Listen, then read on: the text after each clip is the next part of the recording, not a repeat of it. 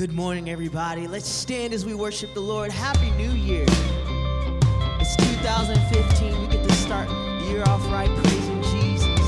So, Father God, we just glorify your name. We lift the eyes of our heart up to you this morning and say that you are Lord and Savior. Receive our praise this morning.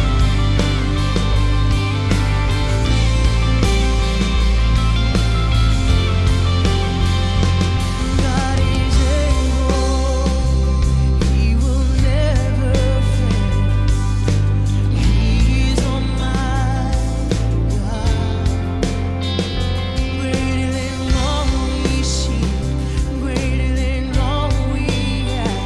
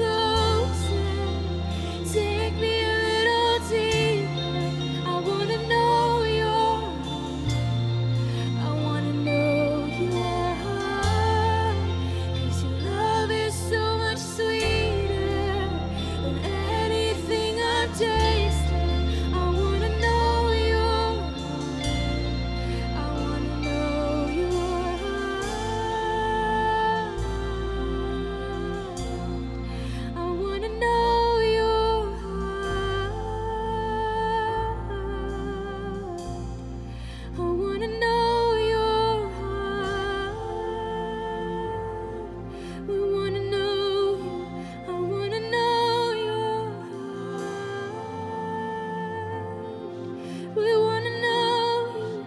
I wanna know your heart. Just tell him today. I wanna know your heart. Make your heart mine. I wanna know your heart.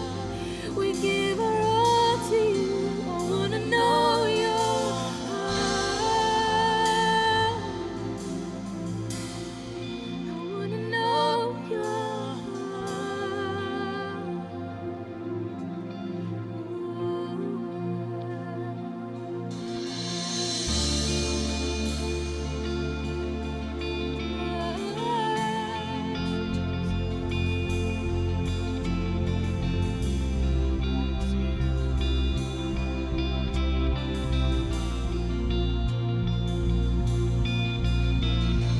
Here I am, down on my knees again, surrendering all, surrendering all. Find me here, Lord, as you draw me near. I'm desperate for you. Desperate for you, 'cause I surrender. Oh Jesus, all to you. Oh, all we have, Jesus. Sing, drench my soul. Drench my soul as mercy and grace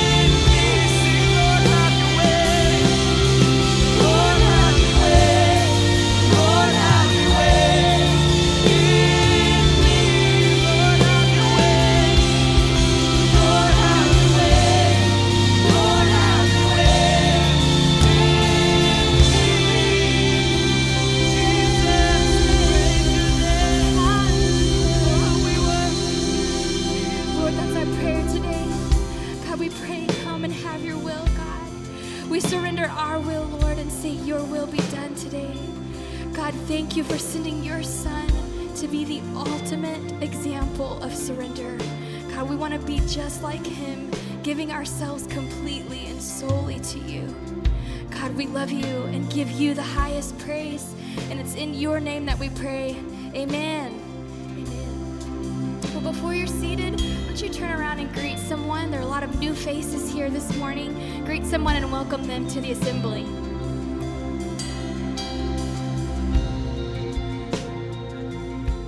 Well, today I want to set the context for this series in Daniel. I'm going to kind of help set up Pastor Ron and his messages. And I also want to give you kind of my own challenge and a challenge to you as a church in this new year. I didn't have a title for this message really before coming into today, but this morning while I was praying, my thoughts just kept going to the same phrase that it would be resolve that is beyond resolutions. Resolve that is beyond revolutions. And before I get into this message, let me just pray that God would speak to all of us today, that he would have his way in every single one of us, and just that he would accomplish what he wants to. Let's pray. God, we thank you for this day. God, we thank you for your word. God, we're always excited to have this opportunity to see what you have said to us, God. And God, I pray that you would speak clearly. God, I pray that you would help me to bring this message, God, with a passion, God, with an excitement. God, I pray that it would stir hearts, God, and that it would challenge us and bring us to a new relationship and a new place of growth and just readiness for what you're going to do in us and in this new year. God, we pray for an awesome service. We pray it in your name. Amen. Amen. Well, in the book of Daniel, give you the setup here. King Nebuchadnezzar is declaring war on Jerusalem. And he has the entire city surrounded, and he's laying his attack on the city. He's going in and he's destroying anything that's of value to the Jewish people. And he's also going after the next generation of leadership. He's going in and he's taking their things that are sacred. He's going into their temples. It's almost like a slap in the face to their culture. And he's going into their temples and he's taking anything that's of value, anything that's sacred. And what he doesn't destroy, he's actually taking back to Babylon and placing it in the temple of his God back there. So it's like taking the Bible and placing it in a non-Christian church. It doesn't make sense. It's almost a slap in the face to these Jewish people. And he's not only attacking the city and leaving everything in shambles, but he is attacking the next generation of leadership, and he's taking their youth as captive, and he's taking them all the way back to Babylon.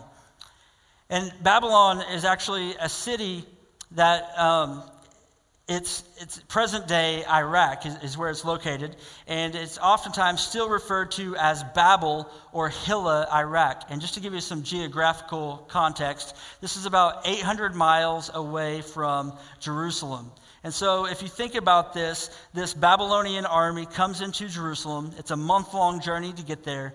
They lay siege on the city, and then they are going to go another month back to Babylon, and they're taking these young Jewish boys. That's a long time to have a bunch of teenage boys on a trip with you for a month.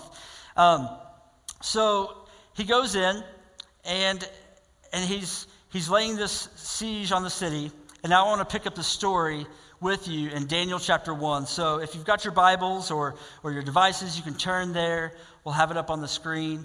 Daniel chapter 1, starting in verse 3. It says, "Then the king ordered Ashpenaz, chief of his court officials, to bring into the king's service some of the Israelites from the royal family and the nobility, young men without any physical defect, handsome, showing aptitude for every kind of learning, well-informed, quick to understand, and qualified to serve in the king's palace." So Nebuchadnezzar is going after the best of the best young men in Jerusalem. And so he's not only trying to destroy their city and what's happening at present, he's also trying to destroy any chance at stability that they might have in the future. He's kidnapping their young men. And then it says in verse 4, "And he was to teach them the language and literature of the Babylonians." So he's going to train them in the Babylonian culture. He's going to teach them the Babylonian language. Basically, he wants to indoctrinate them to speak like Babylonians speak, to think like Babylonians think, and he's going to try to redefine entirely the way these young Jewish boys believe. Verse 5, then the king assigned them a daily amount of food and wine from the king's table. They were to be trained for 3 years, and after that they were to enter the king's service. Among those who were chosen were some from Judah, Daniel, Hananiah, Mishael, and Azariah. And the chief official gave them new names. To Daniel, the name Belteshazzar. To Hananiah, the name Shadrach. To Mishael, the name Meshach. And to Azariah, the name Abednego. And those are probably, other than Daniel, the names that you probably would recognize more so, Shadrach, Meshach, and Abednego. But these 4 friends originally had these Hebrew names, all with connections and ties back to the worship of God, of our one true God. Daniel meant, God is my judge. Hananiah meant, the grace of the Lord. Mishael meant, he that is the strong God. And Azariah meant, the Lord is a help. And so if you're Nebuchadnezzar and you're trying to reshape and redefine these young boys, you are probably going to be offended by a name that says, God is my judge. Because as the king, you want to say, well, I'm your judge. Or a name like Mishael that says, he is the strong God. And you think about it, Nebuchadnezzar wants to be the one with all strength and all power in this culture, in this society. So what does he do? He changes their names from these Hebrew names into these Babylonian names. And their new names actually have to do with the worship of the Babylonian gods. And so every time someone called them by their new names, it was also almost a reminder that said, you don't serve your God anymore. Now you serve these Babylonian gods. And the Bible never says exactly how old Daniel and his friends were, but most research and most Bible scholars say that they were somewhere between the age of 12 and 15 years old. So 12 and 15 years old, I just woke some people up down here in the front. This is where our young people are. If you think about it, that's somewhere between the age of 6th grade and 9th grade. And that is young. That is such a crucial time in a young person's development and who they are overall. So now let's put this in perspective. Let's put ourselves into this story. Because I believe that when we read the Bible, to get a better understanding, it really helps if we put ourselves in their shoes and really think about what would that have been like if I were in this situation. So let's put ourselves in the story. So imagine if some foreign country comes in and attacks us at home, and they leave nothing but devastation and chaos all throughout Tulsa and all throughout Broken Arrow. We would be up in arms, we would be upset, we would be devastated, we wouldn't know how to respond. And then imagine if they came into our homes and they came into our churches and they started destroying anything that was sacred, anything that was of value. You know, a lot of times they say that if a home catches on fire, the family's first response is to go in and get the things that are of value, maybe like family portraits or maybe or documents on a computer or a safe that you might have important things. But those were the things specifically that the Babylonian army wanted to destroy. So imagine this happening. And then if they came here to this corner of 101st and Olive, I think they would probably start with the 3 white crosses that we have out front. They would immediately destroy those because it's a representation of a God that they don't want us to worship. Then they would come in here, they would take our Bibles, they would take any device that we have that we'd be able to access the Word of God, and they'd burn that up because they wouldn't want us to have that opportunity for that influence. And then not only that, maybe the worst thing, if they came in and they kidnapped all of our young teenagers and they took them back to their own country. And while they're back there in that new country, they're going to be made into servants of the very same king who just destroyed our city. Imagine the feeling that you would have if this were to be going on. So our youth are hundreds of miles from home. They're given new names. They're stripped of their identities. They're being taught to speak a new language, and they're being taught to worship new gods. And they're left to grow up in a culture with beliefs that are entirely different from the way that they were raised. Everything that was familiar, everything that was normal, their entire life, now it's all completely different. So imagine the chaos. Imagine our response, because this is exactly what happened to the people back in Daniel chapter 1. If we were in this situation, we'd be devastated, we'd be overwhelmed, and we'd probably just feel like giving up. We'd probably just feel like throwing in the towel. I can't handle this. This is too much. My family has been torn apart. I mean, my son or daughter has been taken from me. This is too much. And the interesting thing is that Nebuchadnezzar's attack isn't so different from the spiritual attack that we face today. Think about the comparisons. One, the devil wants to take us captive. He wants to take us prisoner. He wants to take away all of our freedom that we have in Christ. Just like Nebuchadnezzar took the young people captive, it's the same way the devil wants to do in our lives. He wants to ruin us and have this grip and this hold on our lives. The second thing is the devil wants to destroy anything that's important to us.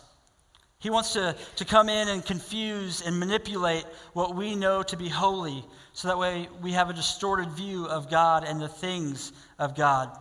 He wants to call us by a new name. He wants to call us by a name that defines us in a negative way, and in a way that causes us to lose our focus on God and focus more on our failures. I feel like that's so our enemy, that he's letting us know again and again, this is where you messed up. This is where I know that I can come after you. This is the problem that I know you have, and so I'm going to call you by that name. So what do we do if the devil wants to kidnap us from where we belong? What do we do if he wants to strip us of our identity in Christ? If he wants to steal, kill, and destroy our healthy reverence for God? If he's declared war against all of God's people, then what's the response? If we look back to Daniel chapter 1, we can see how Daniel responded, even as a young teenager. Talk about learning a lesson from a youth. Even as a youth, he faced all of these pressures and all of these challenges that would compromise his faith. How did he live for God in such an intimidating and contrary culture? And how did he deal with the constant confrontations to his commitment? In verse 8, we can see what it was that kept Daniel. And this is also the main verse for everything I want to say to you guys today. In verse 8, Daniel chapter 1, it says, "But Daniel resolved not to defile himself with the royal food and wine. And he asked the chief official for permission not to defile himself this way." Those first 7 words in this verse are powerful. I want to read them again. But Daniel resolved not to defile himself. And in this new year, the first thing that we need to establish is we need to be people of resolve. I know the new year is a time for making new resolutions, and there are all kinds of jokes that we can make about these resolutions. I saw this on one person's Facebook this last week. It said, "Dear God, my resolution for 2015 is to have a fat bank account and a thin body. Please help me to not get this mixed up like I did last year." We're so terrible about keeping our resolutions. But I'm not talking about the kind of resolutions that we make and then break 3 days later. I'm talking about making a resolve like Daniel made. A resolve to holiness, a resolve not to defile ourselves with anything outside of God's plan for our lives.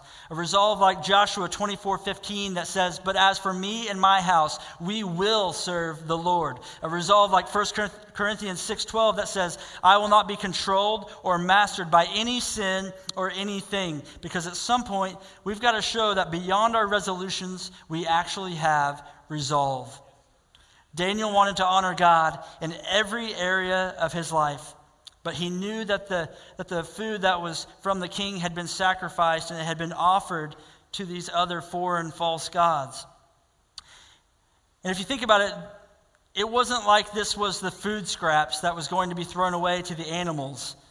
It wasn't like the dollar menu at McDonald's. It wasn't like the drive-thru at Taco Bell. Daniel was being offered the finest foods from the king's table.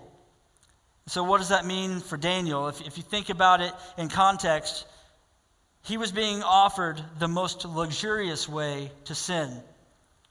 And he was being offered the most appealing way to compromise and break his commitment. And that's so like the devil. Again, one more comparison is he's offering us this thing that he knows that we struggle with. He comes after us on our Achilles heel, the thing that he knows that we struggle with the most. He's going to offer us the most appealing and the most luxurious way to sin. So you know the temptation to give in was there for Daniel. But he was firm in his resolve, and he would not defile himself. It didn't matter what name they wanted to call him. It didn't matter what new language they wanted him to speak. He might have to live in Babylon, but he didn't have to be influenced by the culture, and he didn't have to compromise. Regardless of how good the temptation looked, and regardless of the enemy's persuasion, Daniel kept his commitment to God, and he stayed faithful. And like Daniel, we need to be people in 2015 of resolve. The second thing we need to establish in this new year for ourselves and for our lives is we need to be holy. We need to be holy. As a boy growing up in Jerusalem, Daniel most certainly studied and read the scriptures, and so he knew what God had said. He knew in Leviticus 19 verse 2 that it says, "Be holy, because I, the Lord your God, am holy." He knew that God had called him to this life of holiness and being set apart. And so he didn't partake. He didn't accept what the king had to offer. And in choosing to remain faithful, he was saying, I still belong to the one true God, and I would much rather have the satisfaction of knowing him and his blessings than to have any option of any other temporary pleasure.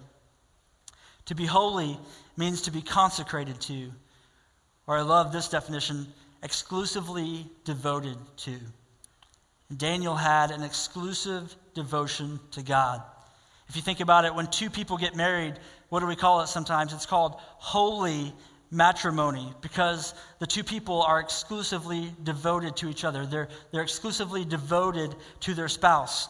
And so if the Bible is calling us to holiness, then what it means is that we should have an exclusive devotion to God. No more going back and forth. No more living one way on Friday night, another way on Sunday. No more choosing to live in sin here and then just, it'll be okay, I'll pray later. No more of this back and forth stuff, but completely, exclusively devoted and surrendering our ways for God's ways. Romans chapter 12, verse 1 says it this way. I appeal to you in view of all of God's mercies. And I thought about that verse. Let me just pause right there and say, I've never thought about this very first part. It wasn't the important part to me before, but in view of all of his mercies, in view of his forgiveness, in view of his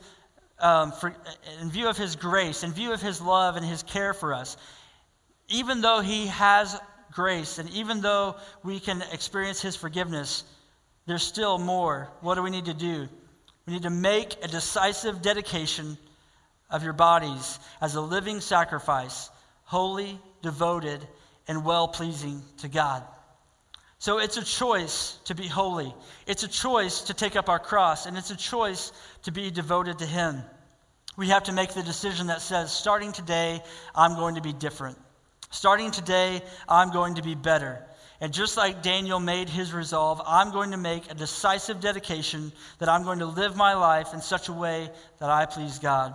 Because when it's all said and done, really the only thing that matters is that I hear, well done, good and faithful servant. I fully believe that Jesus is coming again soon. I grew up hearing my pastors say that, and it doesn't discredit, it doesn't lessen my passion for that thought that he is coming again. And the Bible talks about it all throughout, that he is coming soon. And in 2 Peter chapter 3, it talks in great detail about the last days. And right alongside those details of the end times, throughout the entire chapter, there's a call to live holy. Verse 11 of 2 Peter chapter 3 says, since everything will be destroyed in this way, what kind of people ought you to be? You ought to live holy and godly lives as you look forward to the day of God and speed its coming. And then just a few verses later, very similar, very much the same type of verse. Verse 14, it says, So then, dear friends, since you are looking forward to this, and we are looking forward to his return, make every effort to be found spotless. Do everything you can, do whatever it takes to be spotless, blameless, and at peace with him. And the closer we get to his return, the closer to God we need to be. And in this new year, we need to be holy. This message is a call for 2015 to be better than 2014. I've seen so many posts on Facebook, and I've heard so many people say, and as a pastor, I get to hear, and almost I have to hear, it's not a burden to me, it's my calling, but I hear the rough stuff. I hear what people are going through, and I've heard over and over and over again about a lot of challenges, a lot of struggles, a lot of difficulties. And there are things in this past year some of you have had to experience that you never would have thought would have happened to you. It shouldn't have happened to you. And for whatever reason, I agree that it's just been a tough year. There's just been way too much going on, way too many victories on the enemy's side. And I hate it. I can't stand to see that happening. But whatever challenges or whatever opposition would seek to claim this new year, let's be people of resolve and let's choose to live holy. I love what it says in 2 Chronicles chapter 16, verse 9. It says, "Certainly the Lord carefully watches the whole earth, ready to strengthen those who are devoted to him." And I believe that if we'll stay focused on God, if we'll stay committed to him, that the cares of this world will fade in comparison to his grace, and that he will strengthen those of us who stay faithful. That's a promise from his word that we can receive today. As this world around us keeps getting worse and worse, then as people of God and as Christians, we need to keep getting better and better. This could be the godliest year of your life. This could be the purest year of your life. This could be the biggest year of spiritual growth you've ever had. This could be the year where you pray more than you've ever prayed, where you worship more passionately than you've ever worshiped. And you could be the spark of revival for what God wants to do in this church. You could be the spark if you're willing to let God move in you and willing to let God use you. You could be the best example you've ever been for your kids. You could be the best example you've ever been for your grandkids. Maybe you have regrets in the way that you've shown how to live God and the way that you've modeled living like Jesus. Maybe it is the prayer thing, and your kids have never heard you pray, and it's like, man, do they even know how to pray because they haven't seen it modeled? This could be the year where you set the best example you've ever set. You could influence more people than you've ever influenced. And you could witness to more people than you've ever witnessed to. Isn't that what God has called us to do, is to go and reach this lost world? Are we doing it? Are we fulfilling that great commission? We shouldn't stop until it's done. That if there's anybody left who's unsaved, my job's not finished. This could be the year where you experience God like you've never experienced him before, or in a way that maybe you haven't in a long time, but man, you've been so ready, you've been so hungry, you've just been waiting for that time and that presence of God to come back into your life. This could be the year where you experience that presence in the most obvious way you've ever known it, and you could be the happiest you've ever been in God. 2015 could be the year that God is working in you. It could be the year of God's favor, the year of God's strength, and the year that you remember that, man, I'm so happy in God. This is the purest year of my life. It's the closest I've ever been. We even sang these songs today talking about being close to God and just, God, pull me a little closer. Take me a little deeper. I want to know you. I want to know your heart. This could be the year that you experience that in its entirety. Daniel set an incredible example for us, showing us how to live differently in an ungodly culture and showing us how to stand for God, even when the enemy is doing everything he can to destroy us, to influence us, to attack us, and ruin us. And if Daniel would have compromised, it's possible that you and I would have never heard about him. But because he remained faithful, because he was committed to God, we get to hear about this awesome story. And so the question for all of us today is, in 2015 and for this day and age, how are we going to respond? What resolve are we going to make in this new year? And what are we going to believe God to do in our lives? Let's pray. God, we thank you for this message. God, it has first stirred me. God, it has first challenged me. God, I pray that it would reach down deep into people's hearts today, that it would stir us up, God, to a place of a need for change, God, a place, God, of a passion for who you are, God, and what you want to do in us. God, I pray that it would stick. I pray there would be something that we not hear this week and forget about next week, like our resolutions often are. But God, I pray that you would help us to be people of resolve, people that choose to be holy. God, I pray that you would accomplish what you want to in every single person that's here for the remainder of this service. We pray in your name. Man, God is good, and I'm so thankful that you were all here today. I pray that you have the best week, and that you just go have a great year, and just know that God is with you, and if God is for us, and if God is with us, then who can be against us? You guys have a great day. Be blessed, and we'll see you next week. Take care.